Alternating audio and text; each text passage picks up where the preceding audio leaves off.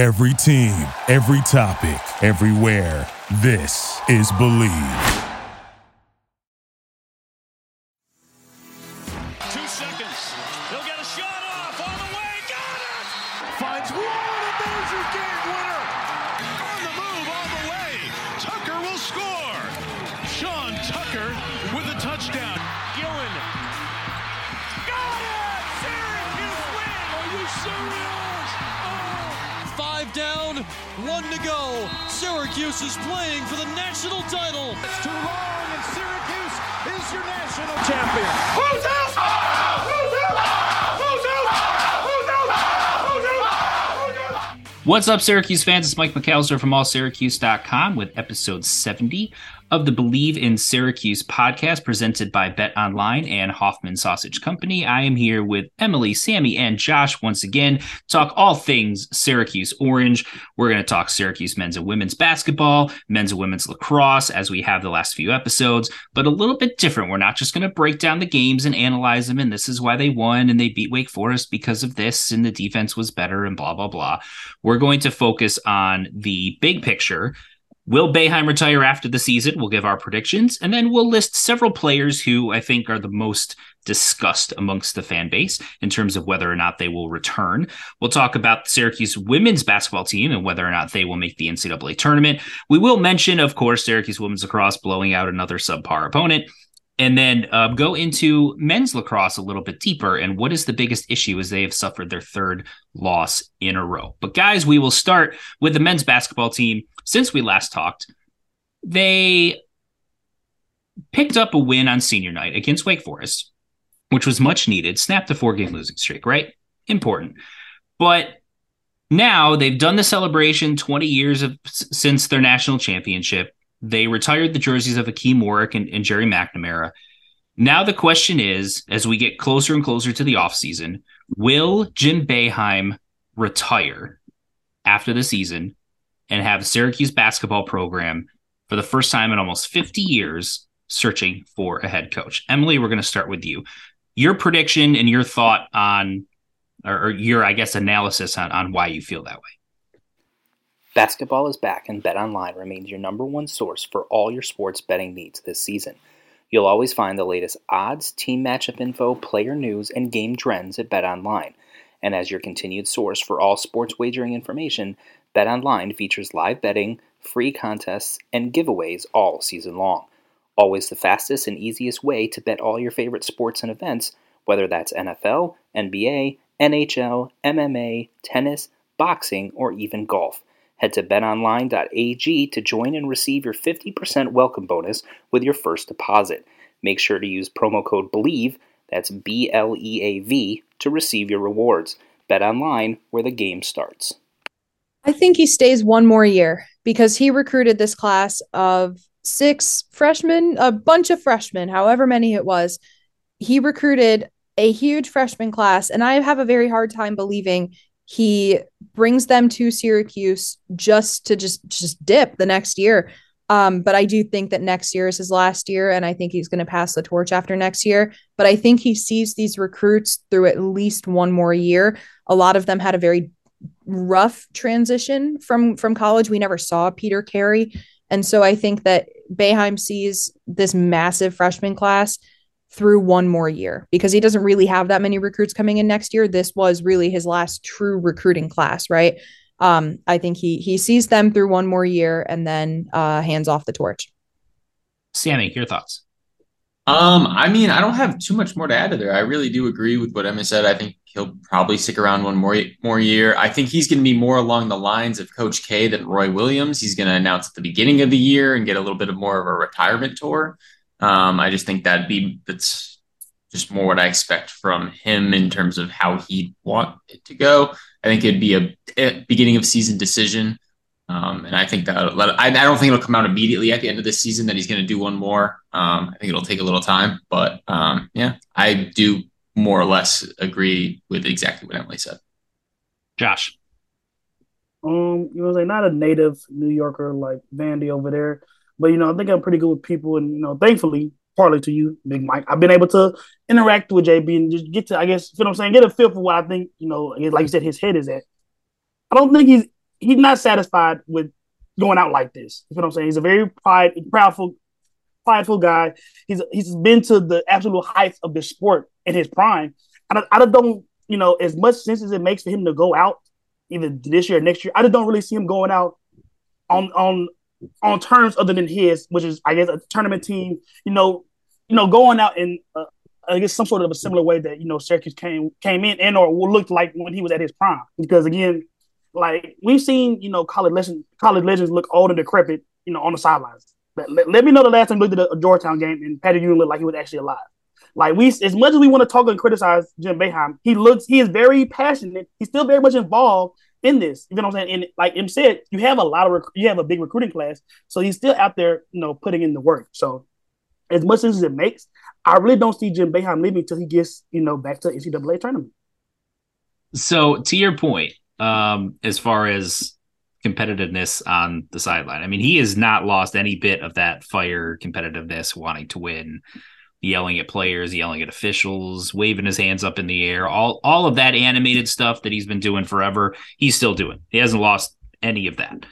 But I'm going to go the opposite route. I'm actually going to predict that he is going to retire after the season. And the main reason that I think that, now, if you were saying he wants to go out on top, meaning an NCAA tournament caliber team, whatever, that kind of brings me back to, I've had this discussion with a few friends of mine, and, kind of looking back on it, wouldn't it have been perfect if he had gone out a couple of years ago after Buddy Boeheim and him made that team made that run to the Sweet 16, right? Goes to Sweet 16 with his son, makes an NCAA tournament, kind of unexpected to some extent because of their resume, but they get in as a double-digit seed, make a little run, beat a couple of really good teams in the process, and were the talk of the college basketball world for about a week because of the run that they were making and how well Buddy was playing. And again, does it with his son. I think that would have been a fitting way to go out, but didn't work out that way. Here's the thing. Yes, he has that 6-man recruiting class that he brought in. Some have played more than others this past year. But with the transfer portal, I don't think all 6 of those guys are going to be back next year. So if you lose 2 or 3 of those, suddenly that big 6-man recruiting class, it's a lot easier to walk away from, because if you lose a guy like Judah Mintz, who decides he's going to turn pro and take his chances, preparing for the NBA, and then a guy like Chris Bell says, you know what, I've been in and out of the starting lineup, I'm going to go somewhere where I think I'm going to get more consistent playing time, and perhaps isn't happy with the inconsistencies of his playing time. If he goes and then Jesse Edwards doesn't return, and a guy like Benny Williams also leaves, now you don't have the all ACC caliber center that you had. You lost your best player in Judah Mintz. You've lost multiple other depth pieces. And even though the transfer portal is there, I don't get the impression that he wants to utilize that to restock the roster as much as probably is warranted in the current climate of what college basketball is. So similar to what Coach K did when he bowed out, similar to what Mike Brey is doing, he's bowing out. Jay Wright, I just don't think that those guys that are a little bit old school like to deal with all of this newer stuff. And so I think because of that, because he did bounce back from a losing season and have a winning season, even if they don't make the NCAA tournament, he coached all the recruits that he promised he would coach when they committed to Syracuse, that after the ACC tournament, he announces that he's going to leave, or that he's going to retire. Now, here's the other thing. To Sammy's point about taking his time, he has taken his time, or I guess there hasn't been a formal announcement most years, right, that he's going to return. It's just kind of been assumed. But the transfer portal opens up, I think, within a couple of weeks of the end of the ACC tournament or something like that. So I don't think if he's going to put Syracuse in the best position possible for restocking the roster for next season, however the defections play out, he has to announce, I think, one way or the other, I'm back or I'm not, sooner rather than later, so that Syracuse can recruit in the portal in order to find players to fill out roster spots for players that have left. So I think timing-wise, he needs to do it quickly, but I am going to predict that he is going to call it a career 47 unbelievable years at Syracuse, and everyone can celebrate one of the best to ever do it in the sport. Now we'll transition to the players. I've got a list of players, and I'm going to go to each person here and give them your predictions on which of these guys are going to leave and which are going to stay. I've got Joe Girard, Jesse Edwards, Judah Mintz, Benny Williams, Chris Bell, and Samir Torrance. That group right there. Are they staying? Will they be back next season for the 23-24 season? How many of them are leaving? Let's go right back to you, Josh. We'll start with you. Again, Joe Girard, Jesse Edwards, Judah Mintz, Benny Williams, Chris Bell, Samir Torrance. Who of that group is leaving? I mean, my face, obviously, the people listening won't see it, but my face is surprised. You have some people on my list did not know was eligible to be on this list. Amen. Jesse Edwards. Jesse Edwards and Joe Girard can come back because of the COVID year. Samir Torrance is also, I guess, COVID year senior as well. Exactly. Okay, so it's like a rapid fire thing. Me and Vandy kind of went back and forth on this on CST. Get that we get podcasts on Twitch. You feel what I'm saying? I don't understand why Jim Boeheim would usher out Joe Girard. Apparently, he's done this before. The guys in the past. Again, I'm not from around here, but from, like you said, the little offensive production that you have, why would you usher him out? I don't think Joe would leave because Boeheim was ushering him out. I think he would leave because he's deciding he wants to take his chances going pro. It's tailgating season, and no one does it better than Hoffman's Sausage Company. Beer bratwurst, jalapeno cheddar sausage, kielbasa, and bun-length chicken sausage. Add them to the menu with classic German franks and snappy grillers, and fans will go wild. Proudly made in New York since 1879, when you bite into a Hoffman, you experience a little bit of upstate history. Taste tells, Hoffman is a proud partner of Syracuse University Athletics. But if Boeheim comes back, he would absolutely take Joe Girard back in a second. Okay, well, okay. I'll tell you, okay, Girard, I'll say come back. Because if you're saying that's what he's saying, I just that Emily has pointed out, JB does have this thing of, politely asking guys to leave. All college coaches do. You know what I'm saying? Penny did it last year with some of his transfer guys. Guys we can honestly use off the bench. But it would seem, like you said, very weird as a team that looks to be devoid of talent anyways, to ask one of your more talented guys to leave. But if you're saying he's going to stay, I guess I'll overrule Van on this one. I'll say stay for Joe Girard. For Jesse Edwards, I never understood the guys that do senior day and come back. That always seems very weird to me. Memphis has a couple guys that do it too. I feel like that's breaking the rules of life a little bit. But if he has eligibility, again, we've talked about his lack of a pro future. Why not come back? Again, it just seems weird to me that he went through all the pro day, just had his best game ever, and would come back for another year. But if he can come back, I guess he should come back.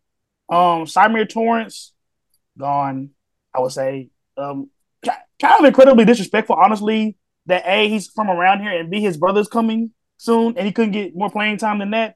Especially considering the kind of need for consistent guard play. That's a slap in the face. He's probably gone. Who else did you say? What was the other six? Chris Bell, Benny Williams, and Judah Mintz.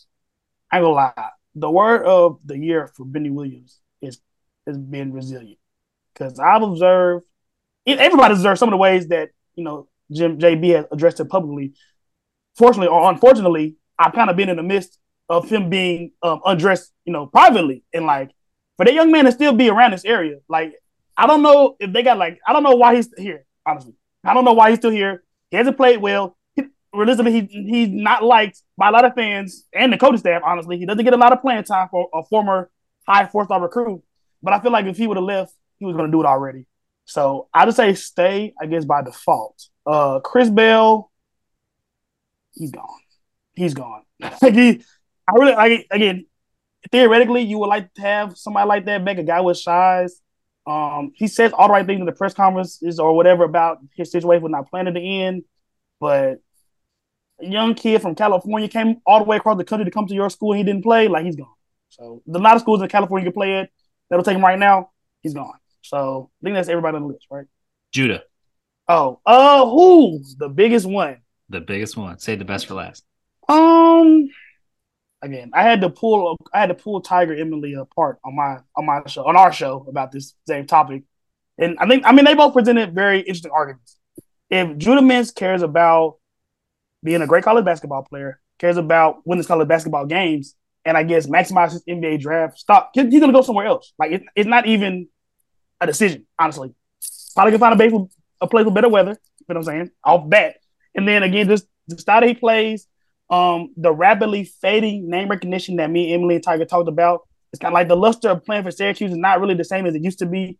And, just you can find a more modern coach to find a more modern way you can play. And, I can see a scenario where Judah Mintz can go to a team, and become a first round guy. It's very possible.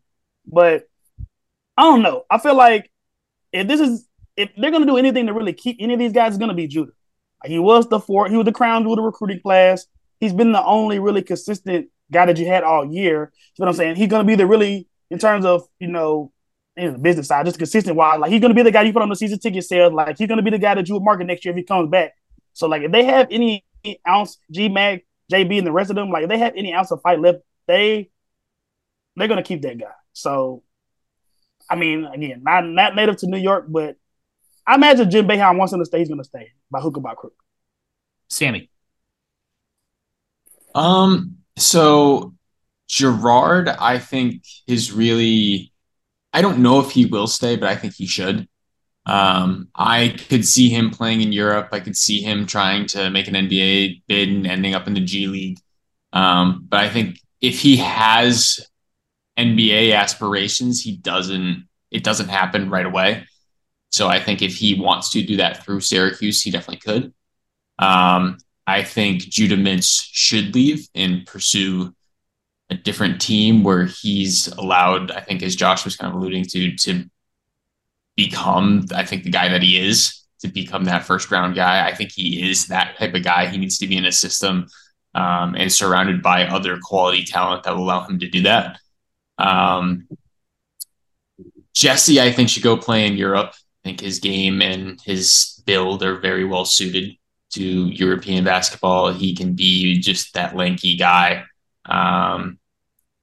shoot the ball a little bit. I mean, not from deep, but actually he did have 1 3, so I take that back. Chris Bell and Symir Torrence, I feel like the hardest. Actually, not Symir Torrence. He's definitely gone. He was definitely, I think Josh put it well, saying he was a bit disrespected with the amount of time he got. I mean, 0 starts at any point during the season. I know that they were giving guard time was pretty occupied, but Justin Taylor had one of the worst starts out of anyone this season. Wouldn't have hated to see a chance thrown Symir Torrence's way towards the end of the year when things aren't going their best after that 4-game skid they had.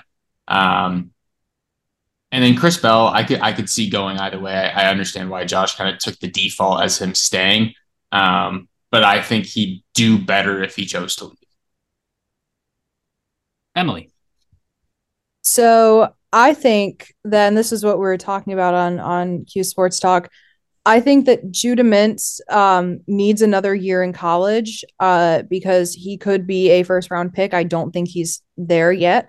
I think he has to improve his defensive game for sure, but just overall as a player, he needs to improve. And the reason I think he should stay at Syracuse, even though I don't think he's going to, is because at Syracuse, you know that you're still going to be that guy. You're still going to be the guy on the team. You don't have that guarantee going anywhere else.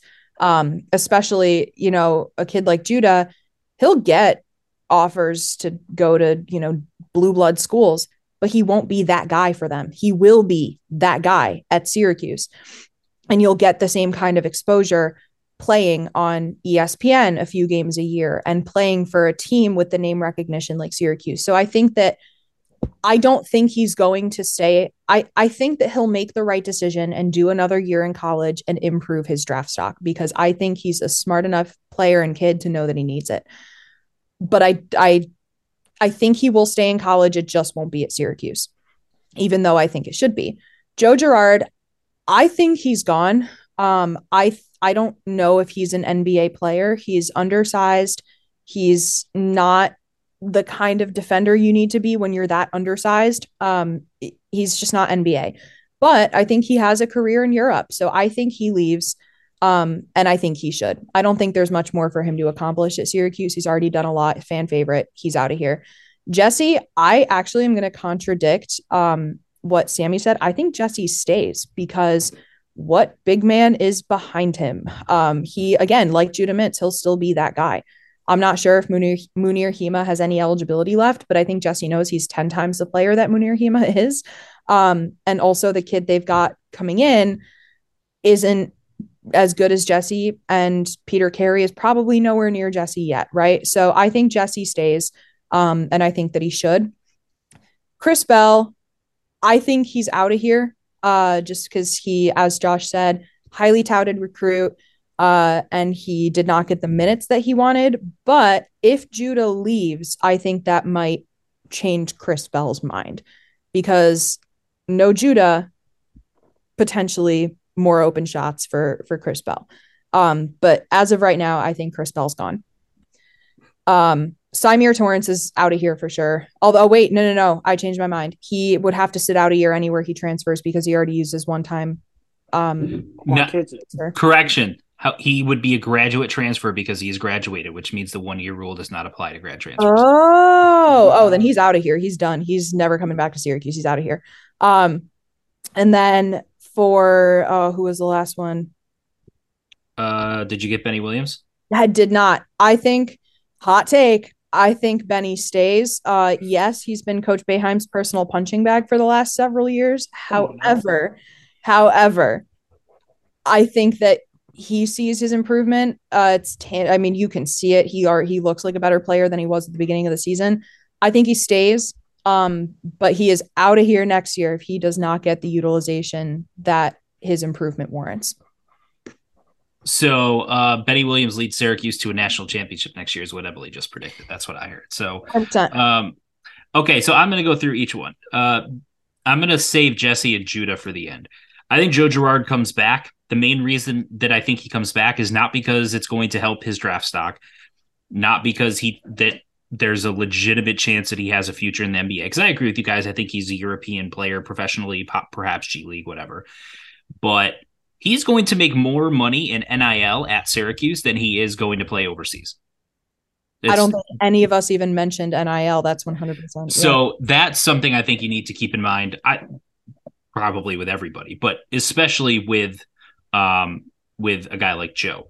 NIL comes into play for Jesse because he's an international player, and because he's an international player, the NIL rules are much more complicated. He's not allowed to participate in that at the moment. Now they're trying to work through that and find loopholes and whatever, but if they can't, then Jesse can't get paid for being a really good player and a highly recognizable person in Onondaga County, and he could do commercials left and right and advertisements and sign deals, and he would make quite a bit of money. But because the NCAA is really, really dumb, he cannot as it currently stands. Just thought I would throw that in there because I like to take digs at the NCAA. So we'll skip Jesse and Judah for now. Not always liked on this show, I might add. Not always highly spoken of on this show. Side note. Benny Williams and Chris Bell, I think they're both gone. I think Chris Bell would be smart. I think they'd both be smart to come back. But the one caveat to this, I will say, is if Jim Boeheim does retire, as I predicted, and Syracuse stays in-house and decides that their in-house hire is going to be Adrian Autry, keep this in mind. Adrian Autry was the primary recruiter for Benny Williams and Judah Mintz. If he's the primary, since he was the primary, he's got a good relationship with them and their families. Can he sit them down and say, I know you had issues, inconsistent playing time, et cetera, as far as Benny Williams goes, but I'm the head coach now. I'm going to use you differently. We're going to play more man. We're going to do this. It's going to utilize your talents, et cetera, and talk them into staying. That's sort of a little bit of a wild card I would throw in there. But I'll predict as it stands now that Benny and Chris Bell will both go. Symir Torrance, I agree with all of you. I think he's going to leave. I think he's going to grad transfer somewhere, play for one more year, and then try to get into coaching. I think he has the potential to be a really good coach, a really smart kid, knows the game. So keep an eye on him down the road as a potential, assistant leading to becoming a major head coach at a program years down the road. Jesse and Judah, this is where it gets complicated. As I mentioned with Jesse, if they were able to get him NIL opportunities, I think it would be easier for Syracuse to talk him into staying.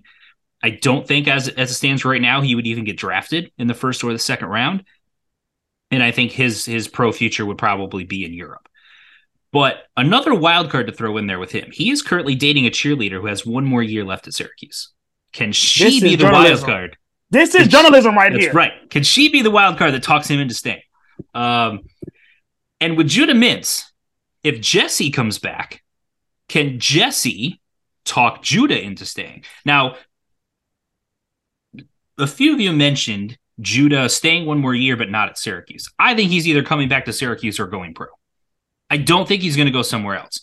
And part of it is for some of the reason that Emily mentioned, which is if he goes somewhere else, he's got to learn a new system, new coaching style, new players to be around. And yes, could playing around better talent, better take advantage of his skill set? Perhaps, but what would be the ceiling of him going somewhere else? Averaging something like 16 points, 4.5 assists, and 2 steals a game, which is what he's doing now. I mean, so his main thing is if he puts up similar numbers, but his 3-point percentage goes from 28 to 35, now he's a first-round draft pick because he's shown that growth in his outside shot. That's the biggest thing holding him back, in my opinion. As of right now, he's projected as a second-round draft pick. I think he would get drafted if he leaves. But I'll predict that he'll take his chances and go pro. But I do think if they're able to convince Jesse to stay, they can have a conversation with Judah and say, if you come back, you're going to make a lot of money with NIL. Got an opportunity to make yourself a lottery pick. You've still got Jesse Edwards here, and we're going to hit the portal and bring in more talent for you at the forward position. So you're going to have even more players to space the floor, allow you to drive, give you opportunities to kick it to the outside a little bit better than what you had. And the team as a whole is going to be better.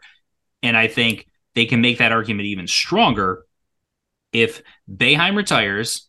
They hand over the reins to Adrian Autry, who is the primary recruiter for Judah, and can say, come back, be the guy for my first year, and let's show everyone how exciting Syracuse basketball can be again. It sounded like Sammy wanted to make one last comment before we move on to the women. Just the Judah thing. I still want to say that I think being on a tournament caliber team, one that's going to be on the national stage where he can do his thing in front of more eyes, would do just as much, if not more, for his stock. And he's going to be allowed to be himself more. Like, he doesn't have to shoulder that burden, which I think is going to allow him to play way freer basketball, especially down the stretch, because the scoring was so limited for bench production in general towards the end of the season, that I think having a supporting cast that he can trust and rely on far greater consistency and doing that on the national stage in a tournament, possibly lifting some hardware, would do a lot more for him and his stock than I think staying here and doing the same exact thing, or maybe adding a point per game and a little shooting percentage. That is a good point. The risk that you take with doing that is you go someplace where the plan is to utilize you, and for whatever reason, you aren't utilized the same. There's more guards there. They've got 3 5-star guards waiting in the wings, and you don't get off to the best start. At Syracuse, you've got a really long leash. There, you've got none. All of a sudden, you're in the bench, and you're not playing nearly as much, and your stock plummets. That is a risk. Now, I think he's so talented that wouldn't happen. But the other part of it is you're going to be much more part of a rotation than being a guy that's going to play 35 minutes a game. A lot of places that he would go to where he would have that opportunity, where he would be in a position where there's much more talent on the floor, et cetera. I don't think he's going to be playing the same number of minutes. So, there's certainly a risk there. And what if you get into a place that you think on paper, this is a better fit for me, and you get there, and for whatever reason, the chemistry's just off. It just doesn't work. There's a lot of risk. The grass isn't always greener, and there is a history, recent and long-term, of players that were productive at Syracuse, left because they thought it would be good for their career, and were far less productive elsewhere. I would point to Quincy Guerrier and Kadari Richmond as very recent examples of that. Now, while the men's team doesn't have much of a chance to make the NCAA tournament, they pretty much have to win the ACC tournament, and that's not very expected at this point. The women had a golden opportunity to get another quality win on their resume in their ACC tournament game. They played against NC State, a team that they had a 9-point lead on in the Dome earlier this season, entering the fourth quarter, and lost by 2. And a win there almost would have all but solidified their position in the NCAA tournament field, barring something wacky where a whole bunch of bids get stolen and Syracuse gets pushed way back. But instead, they lost by more than 20 points in a game that just snowballed and got away from them. And now their NCAA tournament hopes, their fate is very much up in the air, and they sit at the mercy of the selection committee. So we're going to go around the room and see what everyone thinks in terms of whether or not they will make the field as things currently stand. Josh, we're going to go to you first. Syracuse women's basketball finishes the season with a loss to NC State in the ACC tournament. Do they make the NCAA tournament?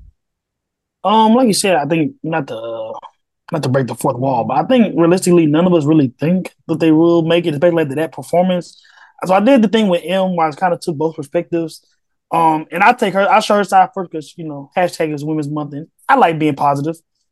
She's been saying for the longest that regardless if it's the NCAA or NIT, get into the postseason as a first-year women's coach and achieving the amount of success you did with transfers, with the jumping competition, should be looked at as a outright win nonetheless.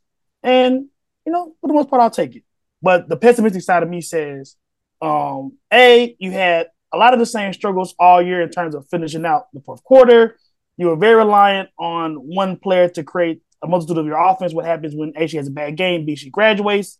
There's just a lot of stuff. I think the fourth quarter stuff is kind of concerning to me. You don't usually see a lot of good teams good at the first three and kind of collapse at the end. So I want to see if that's kind of a first-year jittery thing or a kind of, unfortunately, a thing that we'll have to track over Coach Legette Jack's career. But, they're not in the tournament this year. But hopefully, they are in a tournament, just not the one with 4 letters. Emily.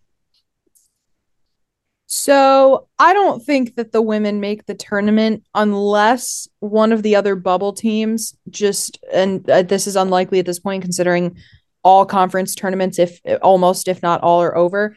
Unless one of the bubble teams just monumentally fumbles the bag, Syracuse isn't in the tournament, but they will be a very high seed in the NIT, meaning that they will host pretty much, I'm assuming they'll be a 1 or 2 seed in the NIT, which means they'll host every game that they play in until they lose or until they face a 1 seed if they're not a 1 seed as it is, which I think is honestly a little more of a win. They'll get to play in the Dome in front of home fans, in front of a home crowd. I would hope that Syracuse fans get out to support the team in the postseason better than they did in the regular season. But no, they don't make the NCAA tournament, but I think they could find some success, build some momentum going into the offseason in the NIT. Sammy. Yeah, Josh hit it, right on the head. I don't think any of us were going to say they were going to end the tournament. As much of a golden opportunity as they did have, it really makes you realize how incredible this time of the year is because of how much of a swing one game can have. A team that would centimeters, inches, seconds away from really locking up. I mean, they were 10 minutes away when they entered that fourth quarter and things were looking pretty decent, competitive. They had a chance to really stay in this game. Then you get blown out by 14 points in that final quarter, and it really just sucks the wind out of you. Although, it was a little disappointing for me in that one game with the supporting cast. You got 4 stars in double digits and then saw the highest scorer after that at 2 points. Definitely hurt. I was hoping Kennedy Perkins would have a little bit of a better game to follow up the way she playing towards the tail end. But I agree with Emily. I think they could go on a pretty solid run in the NIT, but I think that's the ceiling for the remainder of the season. Yeah, I think that's probably fair. So if you look at ESPN's bracketology, they've got Syracuse among the first 4 out after, most of the conference tournaments have wrapped up, as Emily said. So Syracuse is going to be kind of right on that cut line. Now, there have been teams in the past in both the men's and women's tournament that have been by all projections in the first 4 teams out. And the committee has said, nope, we're putting them in and leaving out another team that some deem more worthy. So anytime you have human beings making those decisions, there could be politics involved. Maybe John Wildak knows someone in the room and can call in a favor, or, has compromising photos of somebody in there and can say, if you don't want these released, you need to get Jack in the tournament, maybe some mafia stuff going on like that. Wow. Who knows? Straight right? Blackmail. Straight blackmail, right? But here's the frustrating part if you're Syracuse. One of the last 4 buys, as listed on their bracketology, is Miami. Miami is 19-12. Syracuse is 18-12. Syracuse beat Miami head-to-head very recently. So you got a team that you just beat. It's got basically the same record as you. They're safely in, you're not. That's a little bit of a gut punch, right? Because you feel like, we just beat them, so why shouldn't we be in? And there's so many games when you look back at Syracuse's season. That first NC State game is one of them. They lost at Penn State earlier this season, a Penn State team that ended up being 14-17. That's not a great loss, but that was a game that Syracuse was winning by 18 points going into the second half, and they were up by 10 points going into the fourth quarter and lost by 13 because they were outscored by 23 in the fourth quarter. I mean, that's another golden opportunity that Syracuse to get a road win against a power conference opponent let slip through their fingers. A loss at Georgia Tech, who's one of the worst teams in the ACC this season. They finished 4-14 in the conference at the time, didn't have a conference win, and you lay an egg at their place. Another bad loss. So, that you can look at the numbers any way you want. Ultimately, they've got only themselves to blame because they had multiple opportunities to improve their resume, didn't take advantage of them for a variety of reasons. So I agree with all of you. I think they're going to be out of the NCAA tournament, but they will be in the WNIT, and it will be great for the program to get back to postseason play after the craziness and whirlwind and negative publicity that surrounded the program through the end of the Quentin Hillsman era, and then whatever you want to call what that was last season was just a very strange year. So they can at least turn the page on that, get back to basketball, point to this season as a building block. And to your point, Josh, hopefully the fourth quarter thing is not something that plagues them next year. Because if they go through next year, it's not really an issue in most cases, then you just figure it's a first year blip. If it starts happening again, especially because there'll be roster turnover as there is all the time, then you start to go, okay, this is not just a 1 year that team problem. This is a program level problem, and what's going on here. Now we're going to transition to lacrosse, and we're just going to simply mention that Syracuse women's lacrosse is now 6-0, and they blew out Virginia Tech 16-5. They are still the number 2 team in the country. And there's really only 2 teams that are competitive with them right now. It's Northwestern, who they beat earlier this season by 1 goal in the Dome. So obviously that was a back and forth game and could have gone either way. So I wouldn't be surprised if those 2 teams end up matching up again in the postseason. And then, of course, there's defending national champion North Carolina, who is also beating people left and right, just like Syracuse is. So those are the best teams in the country. It's going to come down to those 3, and another 4th team is going to throw in the Final Four somewhere.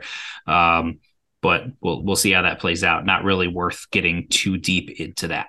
Men's lacrosse, on the other hand, I remember sitting here not too long ago.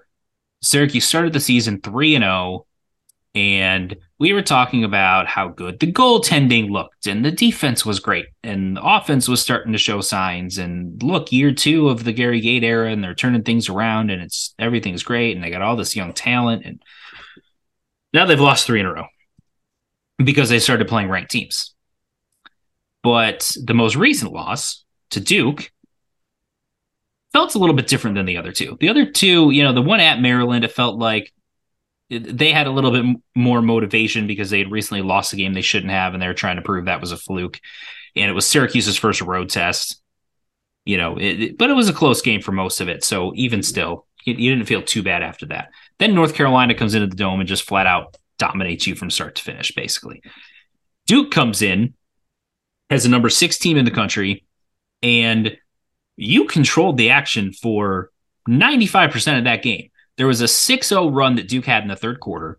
that other than that little spurt over a couple of minute stretch, Syracuse basically controlled the rest of the game. Goaltending was outstanding. The defense was pretty solid. Offense was good. And yet you go into overtime and lose. So now you've lost 3 in a row. What's the problem here? Was the 3-0 start a mirage?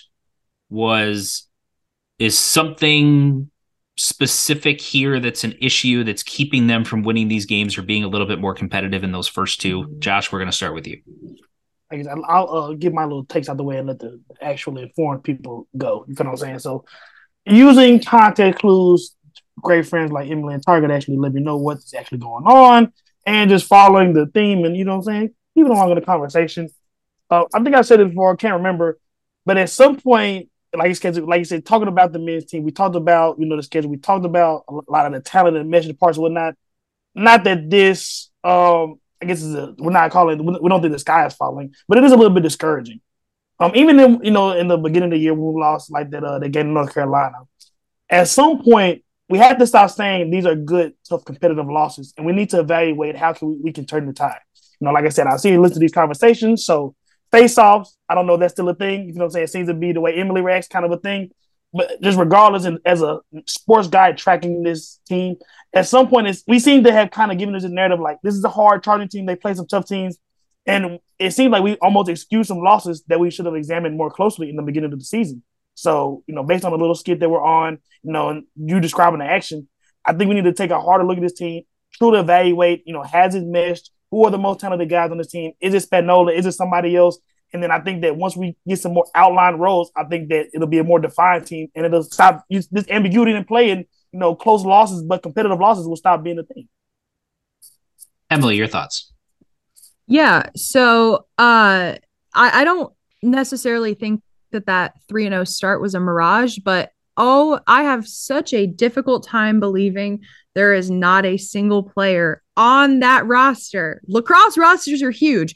You're telling me there's not a single person that would do better at faceoffs than Rachusa.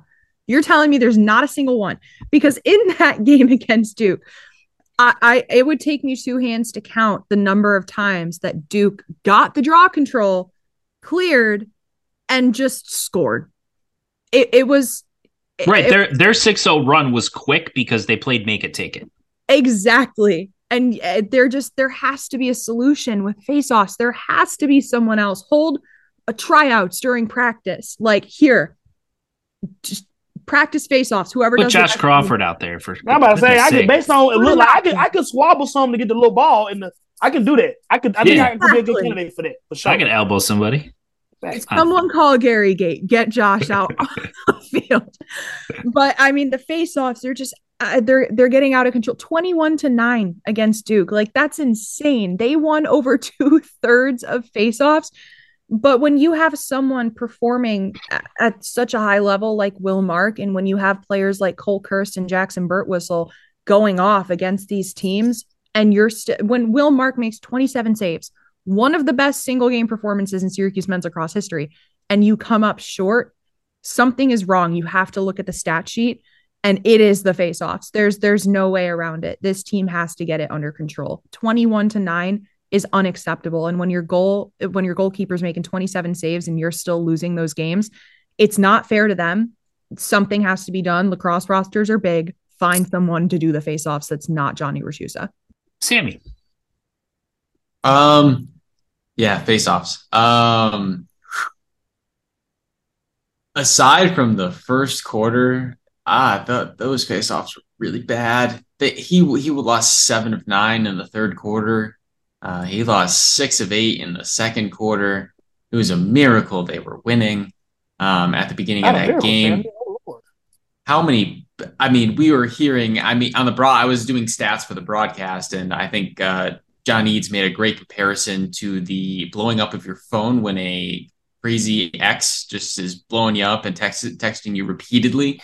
The way the ball was pinging off of every single pipe in that entire dome. Duke couldn't have been more unlucky at the start of the game, and that allowed Syracuse to develop. I believe it was a 5-1 lead. So Again, there's a lot of positives to look at when you're seeing Syracuse too, though. They have probably the best extra man offense in the entire country. They have a pretty impressive extra man defense, preventing Duke went 0-3. They're only allowing a 28% conversion rate to all teams this season, considering the caliber of teams they just played over the last 3. It's very good. Opposing teams are 7 for 25 this year against them in extra man opportunities. That's really good. I was a little disappointed in a couple categories outside of faceoffs, the main one being ground balls. I thought they were out hustled in a lot of situations. I think they were out ground balls 44-27. That's pretty big discrepancy in a game where you need every inch because you're not going to be winning those faceoffs. You need to save and win every possession you can. That's a missed opportunity there. Syracuse has been very good with clears. I think they do deserve credit there. I mean, Duke and Syracuse were both 22 for 23. They're both very good in that category. Turnovers were managed. There were a couple bad turnovers that did turn into opportunities for Duke. And you have a goalkeeper you can trust, he's had some pretty incredible performances. He was really good in this game. Solid performance against other ranked competitions this season. But I think as much positive as there was, can't forget Cole Kirst, 4 goals, great game from him. Birtwistle's really good guy, really good player as well that I think gets overshadowed. And they showed that they can compete against really good teams when number 22 is not having his game. So there is a lot of positives, but I think currently the negatives are going to prevent them from being the best of the best. Yeah, I'm going to kind of pile on the face-off issue here, but Syracuse is ready offensively, defensively, and goaltending wise to compete with elite top 10 caliber teams. They went toe-to-toe with Duke toe-to-toe, leading most of the way. And then Duke goes on their run and comes back and takes the lead. And then you bounce back and tie it to send it into overtime, which shows some resilience. And you're doing all this while losing almost 70% of the faceoffs. And it was the same issue against Maryland. Maryland dominated the faceoff X. North Carolina dominated the faceoff X. The first 3 games, it wasn't a major storyline because it was basically 50-50 or just a little bit less than 50-50. And Syracuse was so much more talented that keeping it at around 50-50 meant you were going to win those games. But I see improvement on the roster. There's a lot of young talent. They've got a lot of offensive firepower. That's what's holding them back from... It feels like they have at least 1, if not 2 more wins with a competent faceoff guy.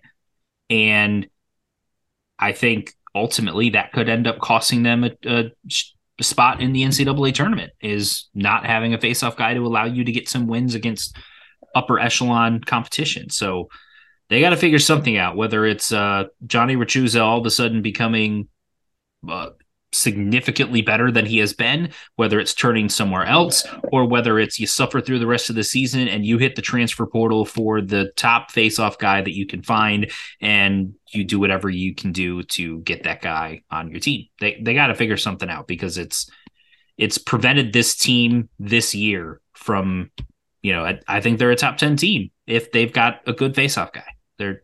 They've got a lot of talent. So it's unfortunate that that's what's holding them back, but they're going to have to figure out a way to navigate the rest of the season, because the competition is not getting any easier as they navigate the rest of the schedule. That'll do it for episode 70 of the Believe in Syracuse podcast. For Sammy, Emily, and Josh, I'm Mike McAllister, and we'll see you next time.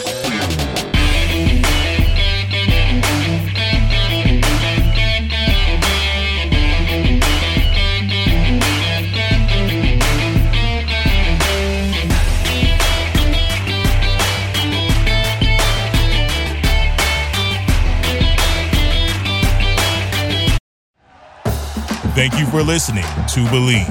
You can show support to your host by subscribing to the show and giving us a 5-star rating on your preferred platform. Check us out at Believe.com and search for BLEAV on YouTube.